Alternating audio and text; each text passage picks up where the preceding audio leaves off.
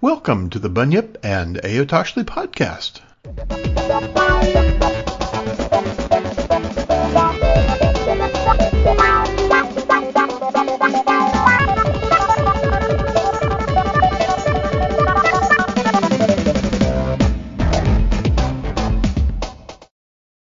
Welcome back to the Bunyip and Ayotoshli Speculative Fiction Podcast. This is Bob, your host. Thank you for listening. If you like what you hear, please do like and subscribe wherever you're listening from. I appreciate your time and that effort. This time I have two stories for you. The second one is by Jude Marie Green. That will come up in just a few moments. But first I have a story by Ambrose Bierce. This little story is also appearing in my other podcast, Bunyip Bites, which you might be able to find in your podcast app. There have been several episodes so far, all of them consisting of one short poem or story or something of that nature. I hope you enjoy it. Try to look for it and like and subscribe to that also. Thanks.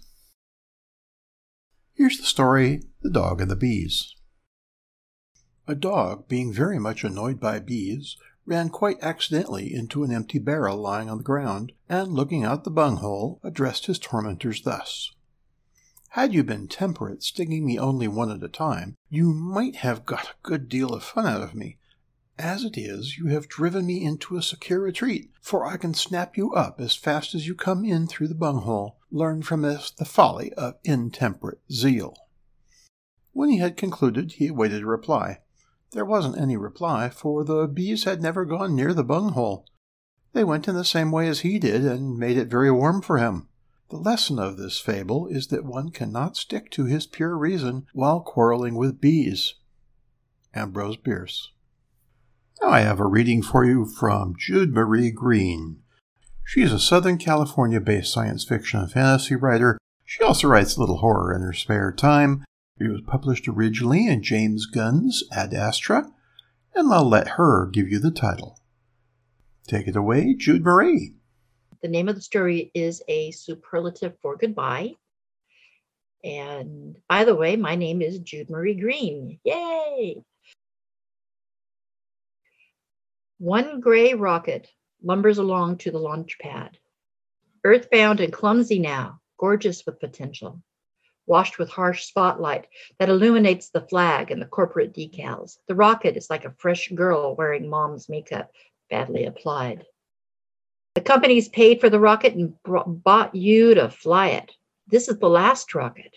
It's yours. You're the last as well. You should be proud of that. You are lucky to get one, they say. The program's defunded, and there's nothing afterwards. Forget all the money spent on training you, on building those rockets. They must have paid too much because they refused to pay for more. Your angry sweat smells bad, like dirty feet and swamp gas. Their defeated sweat smells worse. We're done. Someone else will carry the flame. China, France, India, perhaps even the new Russia, but not the red, white, and blue, not us. You fit the pressure suit designed to your measure. You fill the capsule, all the instruments within your reach. The analog countdown ticks away at eye level. Your heart pounds with anticipation, but you don't sweat, not now. You have no fear. Any outcome now, good or bad, is the final outcome. You grow more calm as the countdown reaches zero. The sudden expected, excited, go flight forces your smile. The rockets flare. Acceleration fights against gravity, seeming to push you into Mother Earth's arms, snugging you into her bosom. A farewell hug before you cut the apron strings. Into the mic you mouth the expected words. Country, God, family. Unspoken are the superlatives that occupy your mind. Best, most, greatest, last. You mouth more words, you trained monkey. You're not even sure which words they are because you're thinking of your family, your proud husband, your children with their earthbound jobs, your aging parents, your friends, colleagues, students, people who know you, love you, understand your dreams. All these people, all that support. Will it be such a great loss in your life when the end of the program takes space away from you? Yes, and yes, and yes. There's a button, a special square button, hard plastic, cold to the touch, and your entire right hand hovers over it. You resent its smug, solid green. The color taunts you, says you'll do your job, nothing more, then walk away from your dreams. If you push the button, the color will change to dangerous, pulsing red. That red will stay with you for the rest of your life. You decide. Nope, you decided some time ago. You aren't returning home. Ship's batteries will last a while, your air a while longer. If they chase, they'll chase you to the stars. You push the button. Ad Astra.